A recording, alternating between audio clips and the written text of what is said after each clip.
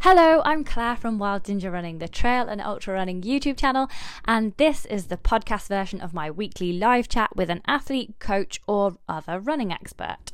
The link to the original film on YouTube is in the show notes. Check out my Instagram and YouTube channel for more training advice, inspiration and gear reviews. Everything is Wild Ginger Running, and my blog is wildgingerrunning.co.uk. Support me on Patreon if you enjoy this free advice at patreon.com/wildgingerrunning. Enjoy this podcast and see you next week for more.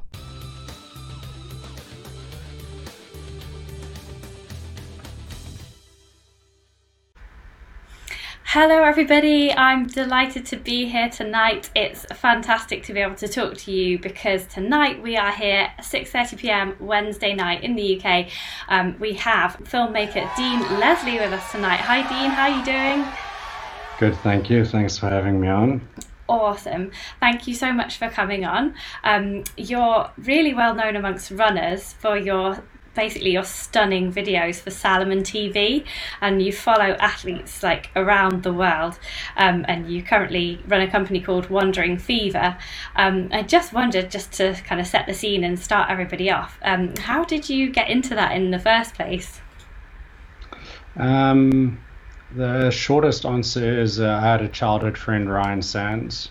We knew each other since we were 6 years old.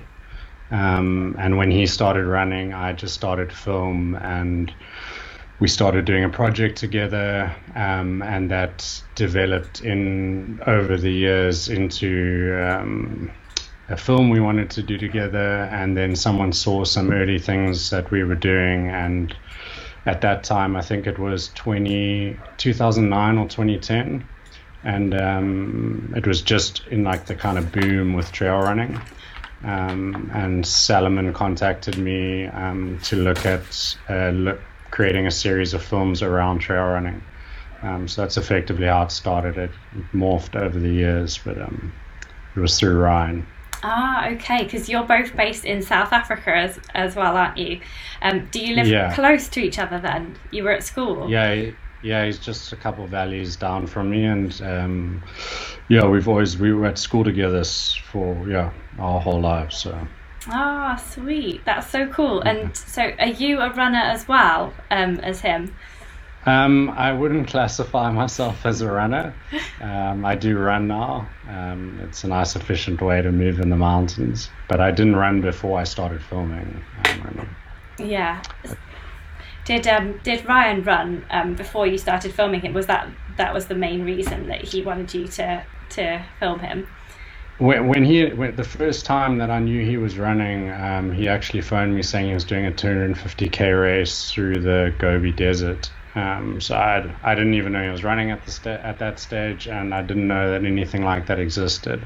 So that kind of captured my imagination in terms of big wilderness, open spaces where people are running through, and that's what ultimately got me interested in pursuing something, and falling in love with shooting running in wild spaces. I really cinematically, it's appealing. Yeah, well, the films that you make for Salomon are certainly very visually appealing just now, and we have quite a lot of fans of yours on the channel, so I just want to read out a few comments. Guy Greaterex has he's already written a comment. He's one of my patrons here, and he says, in lockdown lots of people were recommending running films to watch, and lots or nearly all of them were from Salomon TV, so thank you for that, Dean. Great. I'm glad. And we've got tons of people watching tonight live as well, so I'll just do a little shout out to everybody because everybody wants to say hi to you. So Adrian says hi. Guy, who wrote that comment previously, he has got loads of questions for you tonight, so he says hi, really looking forward to this. Guy. Rich Simpson says good evening, Dean. John Gardner says hello. Nigel Barnett says hi. Chris Williams, Philip Haddock, Christian Anderson and Hannah Baisley are all watching live tonight, not to mention millions of others who haven't yet written a comment. So if you've got any questions for Dean live, then get typing. We have got some great patron questions to come tonight, but yeah, if you've got any specific questions, Dean is all ours for the next at least half an hour, so it's absolutely fantastic that you can join us. So I've just got a question first of all, that I'm really keen to know how camera kit has changed over those 10 years that you've been basically shooting. Because I know, having just started doing YouTube over the last 3 years, things have really moved on even in that short space of time. So what were you using at the start when you started shooting, Ryan, and what do you use now? Yeah, it's obviously changed with size and quality. It's not really comparable. So initially we were shooting on a Sony EX1, so it's a fairly large camcorder, and then that was quite small for that time. And then I think once the 5Ds came out, so we were shooting with a bigger camera and then the smaller camcorders, the Canons. And then with mirrorless, as all the bodies get smaller, it's not just the body, it's the fact that you can have a smaller body, all the peripherals, everything around that you would, your stabilizing kits or your tripod or everything can shrink in size. So it makes a drastic difference. Just a few 100 grams can change your kit weight by a massive amount. And the fact that you can now have a backpack with a cinema camera, a stabilizer, a drone, and probably a backup camera in a single backpack and carry that on your back, that was not possible when I started. It's quite amazing. And that's not even getting into what GoPro have done and all the smaller action cams. Yeah, I mean, a lot of your athletes, they also carry a camera, and you put their footage, like from the iPhone, presumably, and from the GoPro, like when Ricky was doing his run, Transamericana. So I noticed he was using his footage, and then you were cutting to your footage. It was really interesting the way that you managed to combine that, and his footage, not to downplay yours or anything, but the quality of his footage is really good, isn't it? It comes quite seamlessly between the two. It isn't just oh, this is really blurry and then this is really amazing. It's quite a seamless transition that you've managed to make there. Do you do that with a lot of athletes? How do you decide who shoots what bit, and how do you storyboard it all? Guy's got a question about that. He's saying, do you ask Ricky to film certain things on his run, or do you just let the adventure just take its course? How does it all work? Yeah, so I started experimenting with the kind of athlete self-shot film pieces in about 2016. I've done about half a dozen projects with various different athletes. Kalen Thorin across the Sierra. I did with Joe Grant. He did the Tour de Fortinas, where he summited each of the Colorado Fortinas, and in between cycling to each of them. So yeah, it doesn't. I don't just send them out and just say get what you can. We set up a kit. So I have little camcorders that we use. Just little point and shoots. They're little Sony. I can't even remember the model of what it is, but it's a tiny point and shoot like you would take on holiday. And then a GoPro as well usually. And in terms of giving them structure with what to shoot, if I'm going to have someone there or if I'm going to be there, we kind of know what we will get. So getting that raw stuff is really invaluable. To remove the camera away gives it quite a voyeuristic element. Suddenly you can watch a 10-minute long clip because you're just there with that person and there's no third party interfering. So it really changes the feel of things.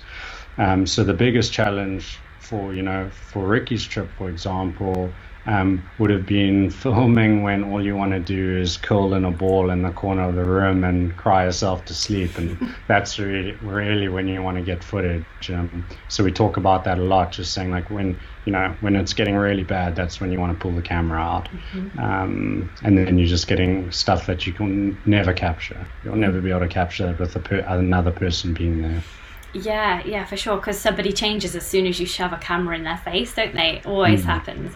And I was really intrigued. I know you said the hardest thing was the emotional side of it and pulling the camera out when you don't really want to. But I also was thinking it might be quite challenging in terms of the battery life of these things, because like my GoPro only lasts for like 2 hours or so. So how do you kind of keep meeting them on the way and recharging or swapping stuff? Yeah, it's obviously project dependent. It just depends what the person's doing. So when Kaylin was out in the Sierra, I would hike out with a pack and meet up with her for 4 or 5 days, and I would then take cards, take batteries back. I would shoot while I was out there, and then I'd back up all her stuff, give her fresh batteries. When Joe went out, he was totally self-sufficient, so he would just, when he could cross through a town, he would recharge.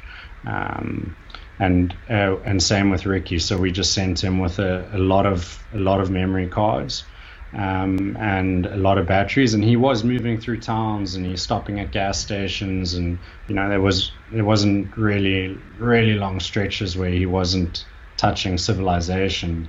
And then you obviously have power banks that you can carry and stuff as well. And then when we had someone go out, Ricky would just give a load of memory cards and just kind of dump it with us, and that was probably the biggest job out of that project, was the amount of data we had from Ricky, because you're running 30 miles a day, you're going to use your camera to buy at the time, sometimes forget you're rolling. You'd have like a full roll on a GoPro filling a card of just rolls just going because you forgot it was recording. And we had to just sit for months going through that stuff to find moments. Yeah, wow, because somebody has to watch that all at the end, doesn't it? Like, and it's not like Ricky will watch that and then go, oh, there's a bit. You've got to do that. Yeah. Ah, okay. So I've just got a question about. I want to come back to that in a moment, but Guy's got another question about the whole like athletes filming themselves and you filming the athletes, because he's been watching the Great Himalaya Trail FKT attempt with Ryan and Rhino, and he said they got into some quite life-threatening situations, and he wants to know, as a filmmaker, like, how did you react to that, and like, did you personally get into any danger as well? So can you just say what the danger was, just so that to kind of outline it for anyone who's not seen that film? There was, most of the stuff's not even in the film. There was just so much stuff that happened on that trip. It was emotionally quite a rough trip, because obviously Ryan and Rayner, it was just me, Ryan, Rayner, and Jared who was filming with me. So it was a small little team of 4 people. I'm trying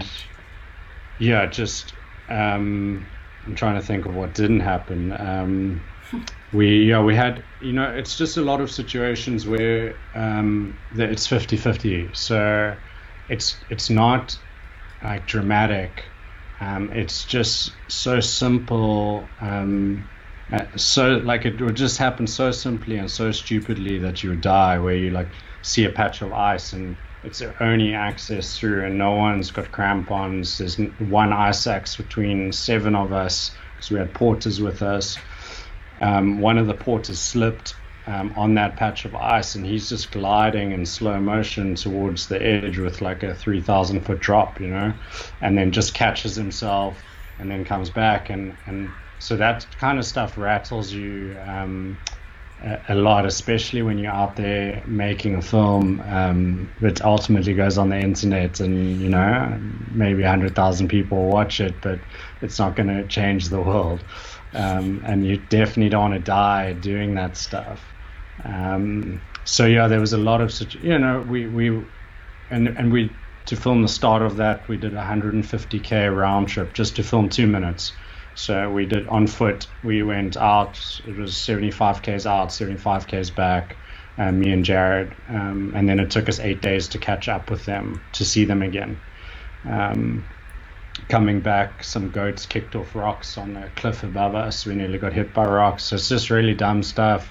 But you just, because you're pushing and you're going at pace and you've got a lot going on and you're carrying a 30-40 kg pack, and there's just so much going on that really simple situations can get out of control quite quickly.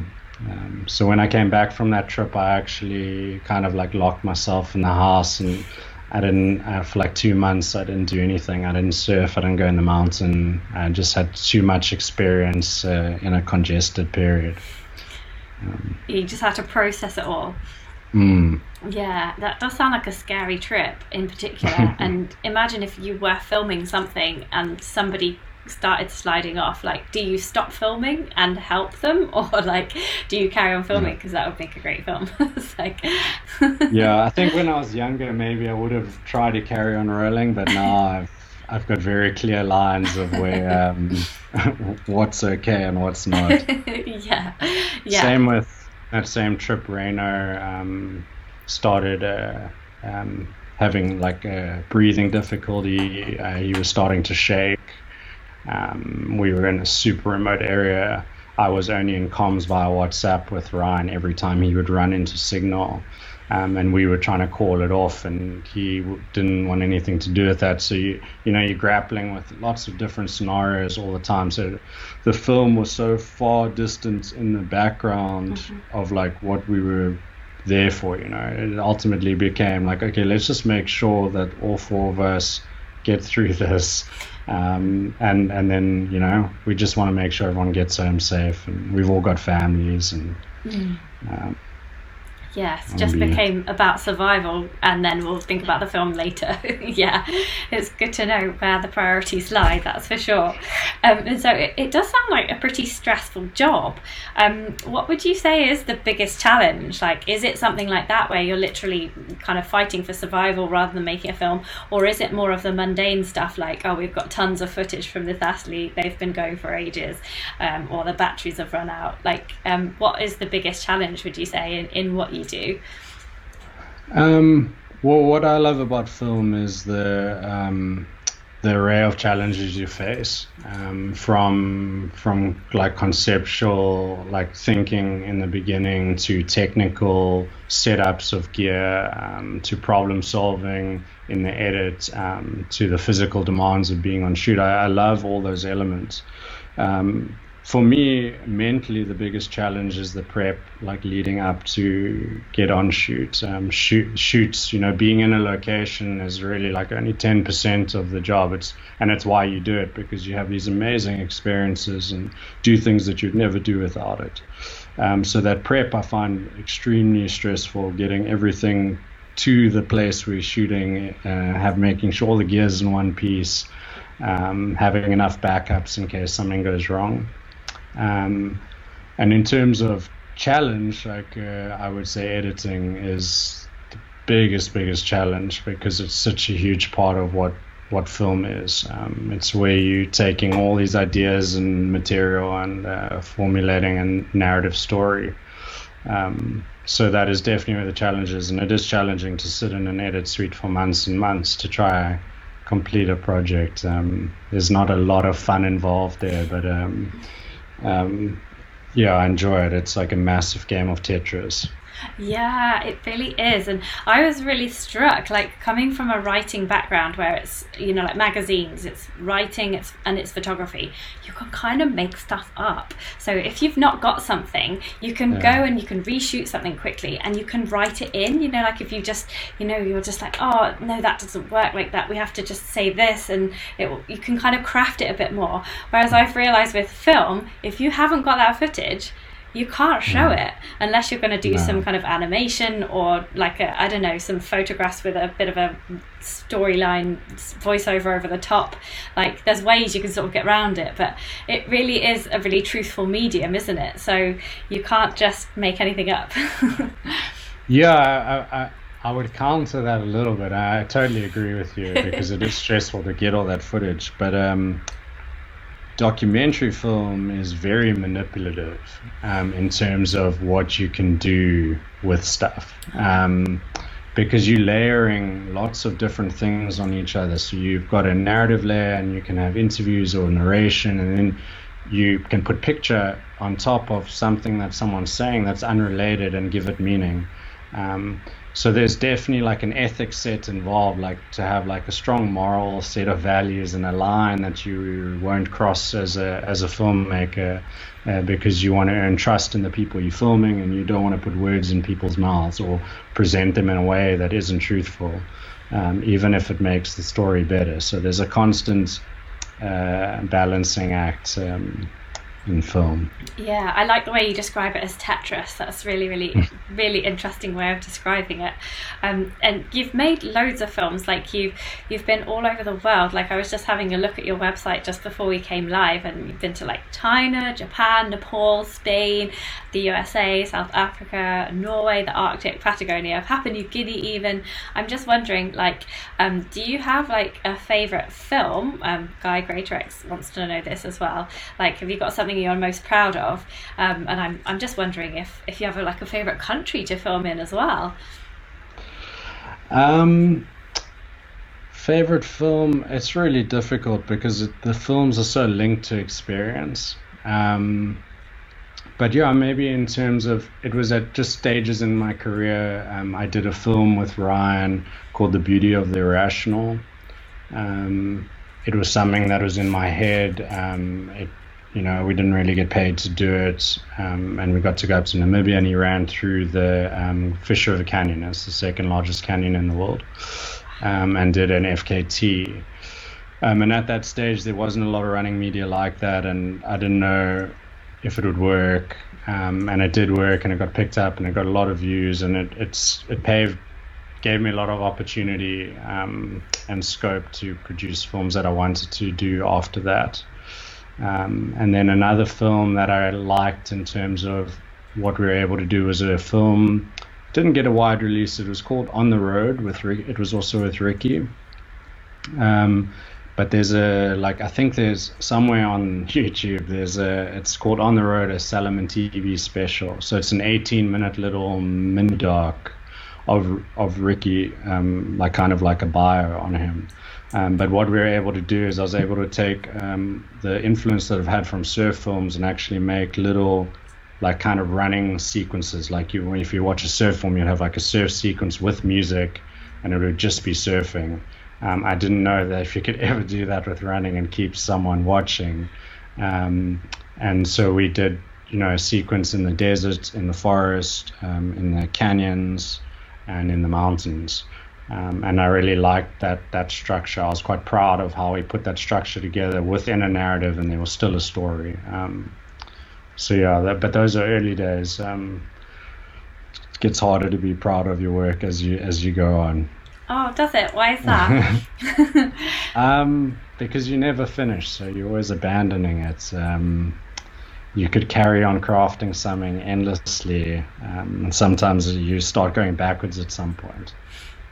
I'm proud of every piece I've done because I know what effort went into them. Sometimes they're not as good as I wanted them to be, but I'm still proud of them because it's hundreds and hundreds of hours of craft in them. Yeah, I don't know if people realise what goes into, especially the editing side of things, like that you could jump about with a camera all day and have a great time, provided you've got enough battery life and SD cards. But then when you get it all back to the editing suite and you have to sit there, and I use Final Cut Pro, and it just takes forever to do 3 minutes. It's just it's such a thankless task, isn't it? I would say that the ratio of editing to filming is could be even as much as 1 to 5, to be honest, for some things. What would you think? Do you think similarly? Well, yeah, I think, are you talking about how much footage you have to what you actually use?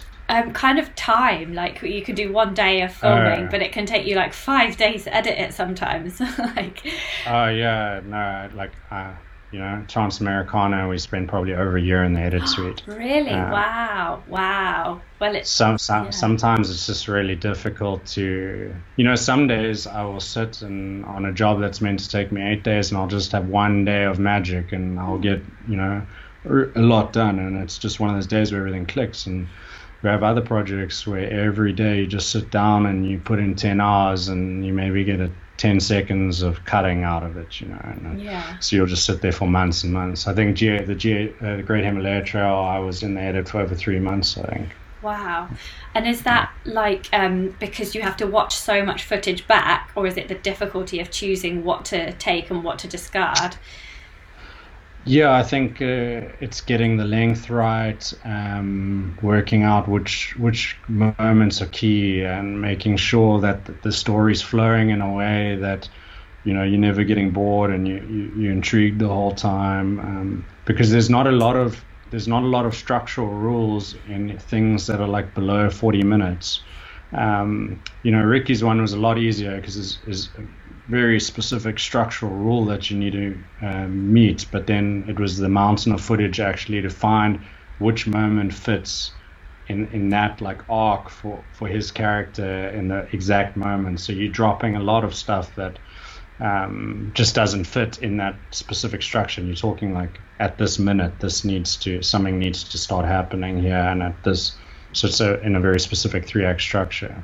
But below 40 minutes, you just like there's no rules, so you're just going off feeling. Yeah. And it's incredibly difficult. And do you ever make a long edit, like for the true fans that really could just sit there and watch something like for hours and hours, like have it on in the background? Do you ever just put out like a long edit of stuff? It's something we always speak about. I've never have. I usually go to whoever I'm working with, if it's Salomon or Red Bull, another client. If I'm contracted for a certain, you get contracted for a duration for the piece you're going to release. I would release, even if it's a 10-minute piece you've been contracted for, and you put it together and you're like, okay, this is a 30-minute film. This is the best format for that film. I'll just go back to them and say, listen, I'm going to cut a 30-minute.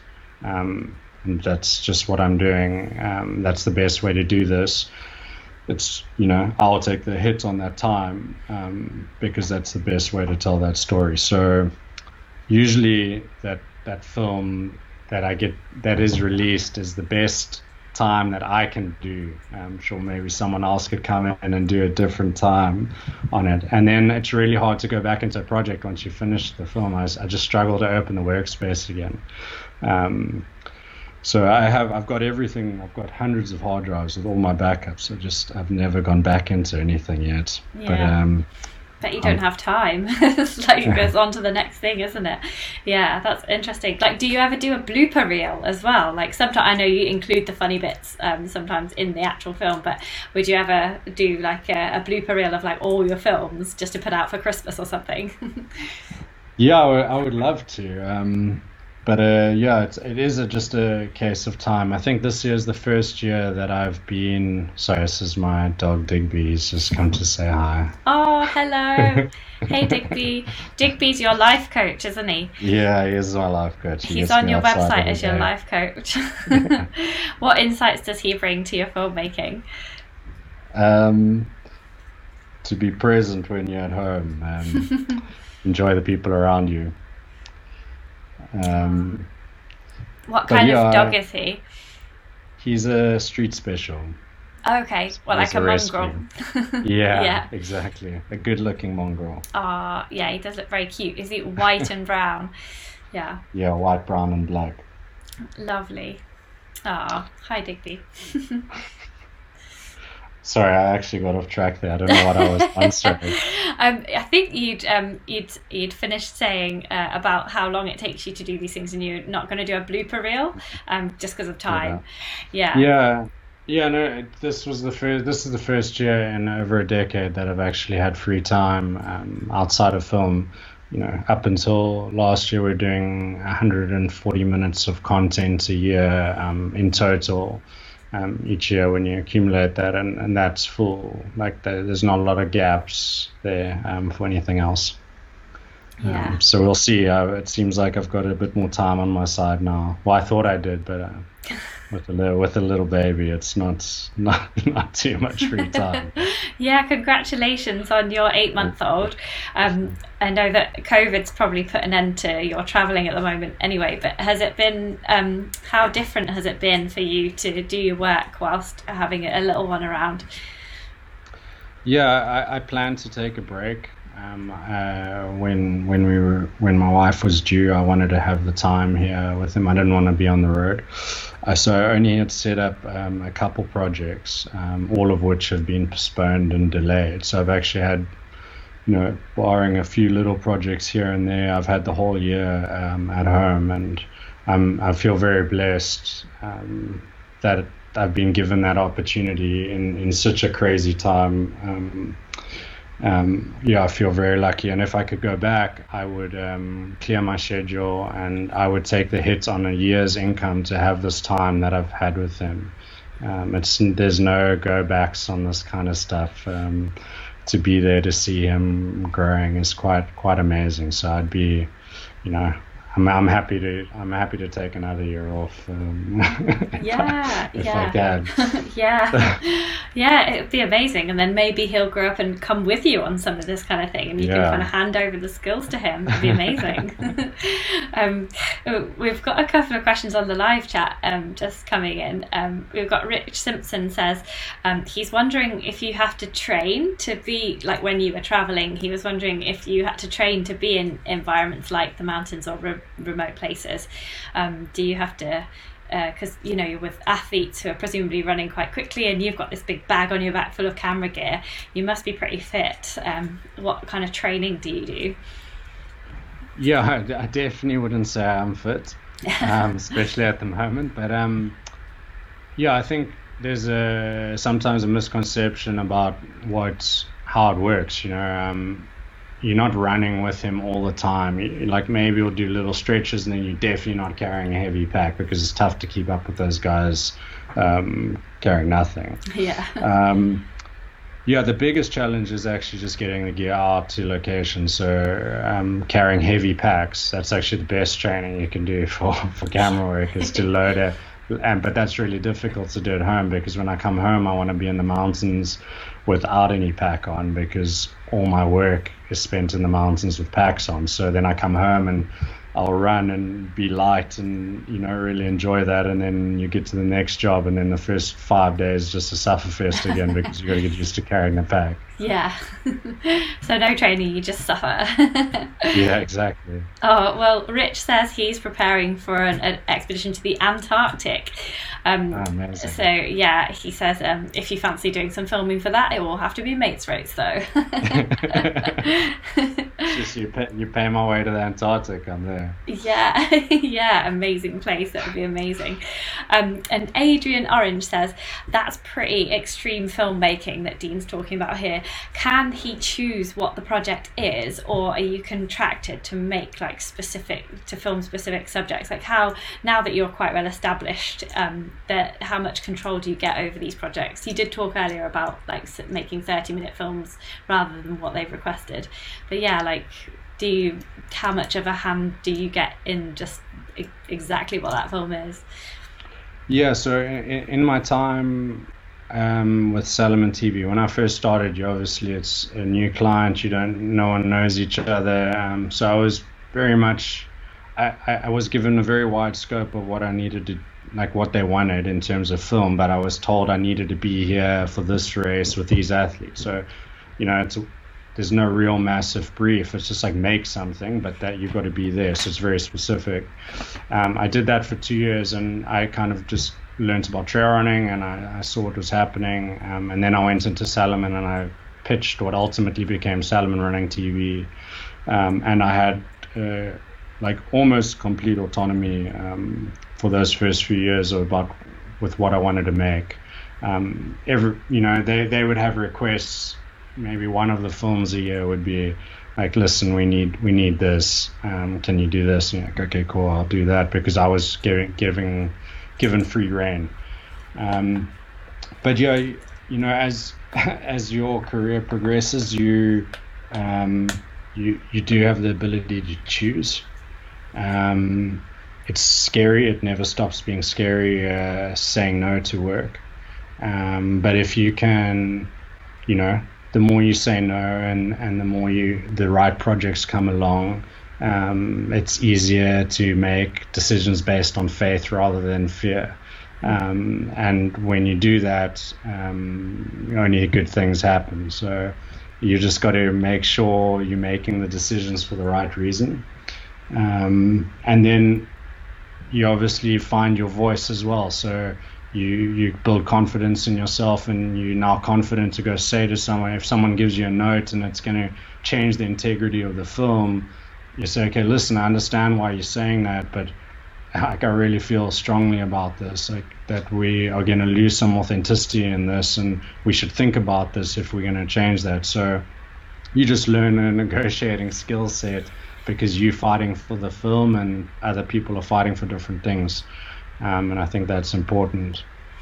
And is there a film that you haven't made yet? You know, like something that you have a burning desire to do that you haven't done yet? I grew up surfing. It was my introduction to wilderness. I used a lot of my influence from growing up watching surf films into the films I made with Chirani. So I would love to one day maybe make a surf film. That would be on my list. Yeah, that'd be awesome. Yeah, I can definitely see that within your films. Sometimes they have a dreamlike quality, you know, like the flow of a surf film is definitely there in the running films. You make everything look so beautiful. Thank you.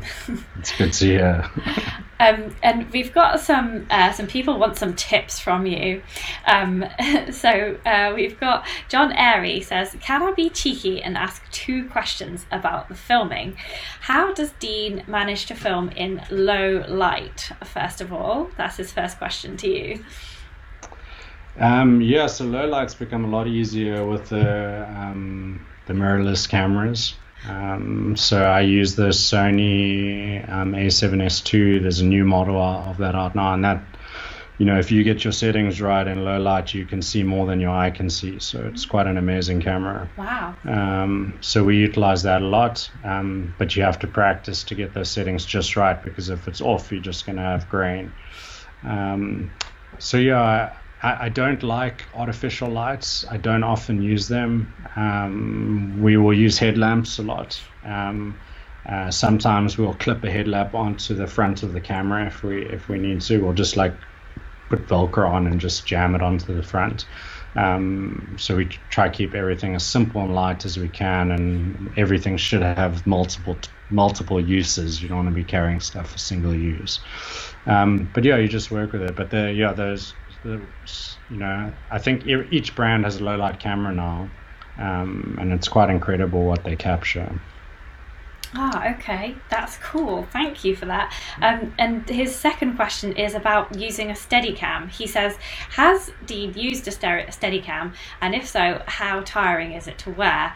And then he says that the first movie that used one was about a runner. I think Marathon Man used a Steadicam for the first time. He just thought that would be interesting to ask. Yeah, so when I first started, I did the first big budget running piece we did was actually a music video. I used to direct music videos, and I was shooting with Ryan. I pulled him in we needed a runner, and we had a massive, I didn't use the rig because it was like a 50 kg Steadicam rig, and we put the guy on what are those things where you have the wheels and you lean forward and they go Segway. Segway, yeah. So we had an off-road Segway on the beach. And the guy carrying the rig actually came off, so he had like a 50 kg rig fall on top of him with the cameras. Oh no, I hope the cameras are all right. Yeah, they sound expensive. And then we used a Steadicam Merlin for years before the new brushless gimbals, and that's a very small handheld kind of weighted thing, and it's actually great I still have one, because the brushless motorized gimbals that you have now, if it's raining, they're dead weight. Those little Steadicam Merlins, there's no electronics in it, so you can go in torrential downpours and wrap your camera in Glad wrap and you'll be fine. Yeah, I think I've seen a film of someone making one of those, even, because they're quite simple things to do, aren't they? Yeah. Totally. Yeah, and what do you think of the GoPros now? The Hero 7 and 8, they just have such amazing stabilization. You can even run with them. Like, they're my saving grace. I love them. Yeah, no, it's incredible what's coming out. That stabilization in the GoPros is amazing. What it's doing. Go back 10 years, you couldn't. It wouldn't have seemed possible. Yeah, it's pretty amazing. Yeah, I don't think I could have done this job 10 years ago. Well, YouTube was hardly around even, was it? Yeah. All the technology. And so Bram Van Diemen, he's one of my patrons, and he quite regularly makes films of his runs, which he shares with us, which look really beautiful. He's based in the Netherlands. He would like to know what your advice would be for aspiring filmmakers. So I suppose that's quite a general question. So he says, what are the traps to look out for? And he's also he's asking about good resource sites for the music, which is interesting. We haven't talked about the music side of things yet. Cool. Yeah, I suppose the biggest and hardest thing to do in film is to simplify, and that's ultimately what you're doing when you're sitting in the edit suite. You are taking a story and you're stripping it back to its simplest form when it's only got what it needs. And so learning how to do that and losing the emotional attachment you have to the footage, especially if you're shooting it yourself, you will know this when you go out and film something. There's an experience attached to that, and you feel a certain way. And when you come back in the edit suite and you watch that footage, it evokes those feelings that you felt. But only you have those feelings, and no one watching that footage has those feelings attached to it. So to be able to step away and just look at it through a different lens, with someone that someone's eyes that are going to see that. So dropping the emotional attachments and simplifying, and it's such simple things. But it took me, going on a decade. I'm still learning how to do it, and it's never ending. But if you can get those things, that's what makes a great film ultimately. Yeah, so step back, maybe get somebody else to watch it even, do you think? Yeah, and I suppose the other rule would be story trumps footage. So if you've got like the most beautiful shot you've ever shot in your life from a mountaintop, and it just does not work in your story, and there's no reason for it to be there, it gets binned. And it's like there's no and I've had so many discussions with all the guys that have worked with me and different people, and it gets binned every time because it has to have a reason for being there, and being pretty or beautiful isn't enough. It needs to have reason. Same with writing, I suppose. You're not going to just go off on a tangent on a paragraph. Yeah, definitely. That's wise words there. So I hope that helps Bram. And he says, what sites do you use for music? Do you use local musicians and like local artists and stuff? Yeah, I wish I had a more romantic answer for this. So when I started, I worked with some really talented musicians here in Cape Town, and we wrote music for every single piece we did. Wow. Working very closely together, like picking, drum snares and just making it for each film. So when those films I mentioned earlier, The Beauty of the Rational and On the Road, that's original music in those, written for those films. Wow. But there was a kind of a change in the industry where music became much more affordable, and there's so many talented musicians around the world. So we went through a transition where we went from recording original music to just putting it out there to local musicians, saying, listen, we'll give you budget, but nothing to what we can afford to established musicians. But what we can give you in return is exposure, and we can trade. And if you're happy, then we're happy. And then it ended up, now I use a library, and I use Artlist. I have used Artlist for the last couple of years, which is an incredible library. But there's so many of them. There's half a dozen or a dozen music libraries that are very affordable with amazing music from up and coming musicians. So the whole, I think 80% of Transamericana is actually library music.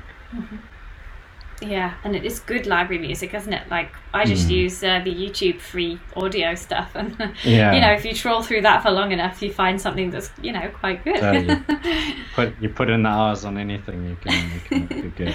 Yeah. Oh, that's awesome. So, Artlist is a good music library. Okay, well, I hope that helps you, Bram. And we've got a couple more questions before we leave Dean tonight. This one's kind of similar. So, Guy wants to know what the future of adventure filmmaking is in the near future. Let's go for that one now. I suppose he means kind of COVID related. How's it going to pan out, do you think, in 2021? I think there'll be a hunger for film. It's the main storytelling medium we have, so I don't think a lot will change in terms of the content you see. You might see filmmakers being selected more locally, that you won't be traveling such big distances. But I've believed for a while now that long form will make a massive comeback, and you're already seeing that. I couldn't believe so many people would sit and watch a feature on YouTube. It was quite like when we released Transamericana, I wasn't sure how that would be received. Because so much stuff is short, snappy, quick, like it's easy to forget. So when someone makes something that's in excess of an hour, there's a lot of intent there, and someone wants to say something, and there's a lot of effort involved, so it makes people concentrate a little bit and actually maybe watch something with substance. So I imagine more long form stuff will start happening with brands. Well, that's what I hope happens. Yeah, awesome. There'll be less to leave out then, won't there? And Mick, in a similar way, he says, does Dean feel that elite trail and ultra races will be able to break into mainstream TV channels, just given that it's so beautiful there and the landscapes that are so spectacular and it's so exciting? He thinks it deserves to be seen by a wider audience. So just do you feel like trail and ultra is sort of breaking into mainstream TV nowadays, or will it? This is the question. There's so many different parties trying at the moment. I haven't seen a formula that works, to be honest. Just because even if it's a 100-mile race, which is effectively let's just say 24 hours for argument's sake, it's still quite a small window to accumulate enough viewers live over that period. In terms of live sport, takes a long time to watch. Whereas if you look at the WSL, the World Surf League, they have 5 days to accumulate their views, so there's a lot more value add the whole day, every day for 5 days, so you can really build up a lot of eyeballs on there, which is obviously attractive for companies. So the only race that I've ever seen that has live TV and it's mainstream and it is super exciting is Mount Marathon in Alaska. And that's a 5K up and down race in the mountains. They have helicopters. It's there's camera crew. It feeds live. Guys at the start line, they leave. People are in the pub that you can watch the top of the mountain from the pub. It takes 2 hours to finish, so it's a nice bite size. So that's the only formula I've seen work. But I don't think you're going to be watching UTMB on BBC anytime soon. It's such a shame because it's so much more interesting than cricket, don't you think? Yeah, but I think TV's dying anyway. So you got the internet. You don't even need TV anymore, and it's on the internet and it's live and it's feeding. So just connect an HDMI cable to the laptop and it's on your TV. You sorted.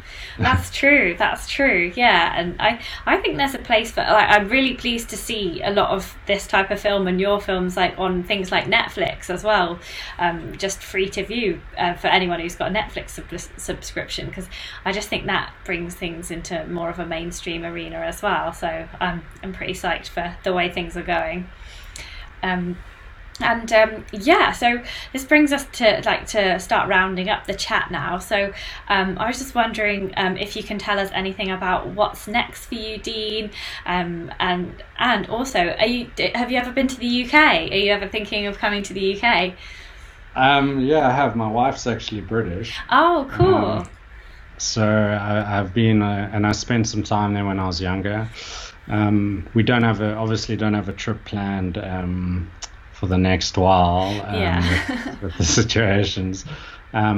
But yeah, I did a film out there with Ricky again. We shot in Glencoe and in the Lake District. Ah, you shot, was that the really rainy one where he's in a camper van and it's really rainy? You shot that? Oh yeah. So you saw Britain at its best. Yeah. But yeah, I loved, and I've been down to Kendal before at the festival. I've spoken at that festival, and I love it. The Lake District's incredible. It really surprised me. It was one of those places. And we had magic weather in Glencoe, which was also just phenomenal. An incredible place. Yeah, that's awesome. So yeah, is there anything coming next for you, or is it just all up in the air at the moment? Yeah, so I've got a project pending for 2 weeks' time, which would be up in Namibia. So it's fairly close. I'm not sure if that's going to happen. We're waiting to get the final go-ahead or not. And if that doesn't happen, I cleared my schedule for the late end of the year. So I'll just I'll be stoked to hang with my son and my wife and enjoy summer. We're hitting full-blown summer here, so we're 50 meters from the beach. And, I completely forgot. We're just heading into winter, so yeah, I completely forgot you guys would be heading into the warmth. Yes, long days on the beach. Oh, what a lovely time to have an 8-month-old. He will absolutely love that. And so, how can we follow you in everything that we do? Tell us your website and Instagram details, and we'll get everybody following you. Sure. The website is wanderingfever.com with an A, and fever as in a sickness. And Instagram, I need to get this right. I'm terrible with social media. Instagram is The Wandering Fever, and then Twitter and Facebook is Wandering Fever. Awesome. I'm sure if they Google it and find the website, then the links will be on there as well. You can link off everything on the website, and there's a lot of my work is up on that website as well. Yeah, and if you haven't seen Dean's films yet, then a lot of your Salomon films especially are on there, and they just make such a beautiful watch, really inspiring. If you need some motivation, if you haven't got a race during lockdown, then definitely watch one of those films and you'll just be reaching for your trail running shoes immediately after finishing that film. That's how I always feel when I've watched your films. I'm just like, oh my goodness, I need to get out now. That's what happens. I'm glad. That's what they're meant for. Yeah, they really, really do that. They're really beautiful. I'd just like to say a massive thank you to you, Dean, for spending this time with us this evening. It's been really, really intriguing, because usually we have a coach or an athlete on, and so it's really nice to get the other side of the story. So I just want to say thank you for such a lovely chat tonight. Yeah, it's a pleasure. Thank you for having me. Fantastic. I'll let you go for your evening now. Everybody has had a really awesome time. Loads of thumbs ups on the live chat. So thanks, guys, for watching. I hope to see you soon at an event, maybe next year or back in the UK as well. Yeah, hopefully. I look forward to it. Awesome. Thank you so much, Dean. I'll see you soon. Bye. Cheers. Bye.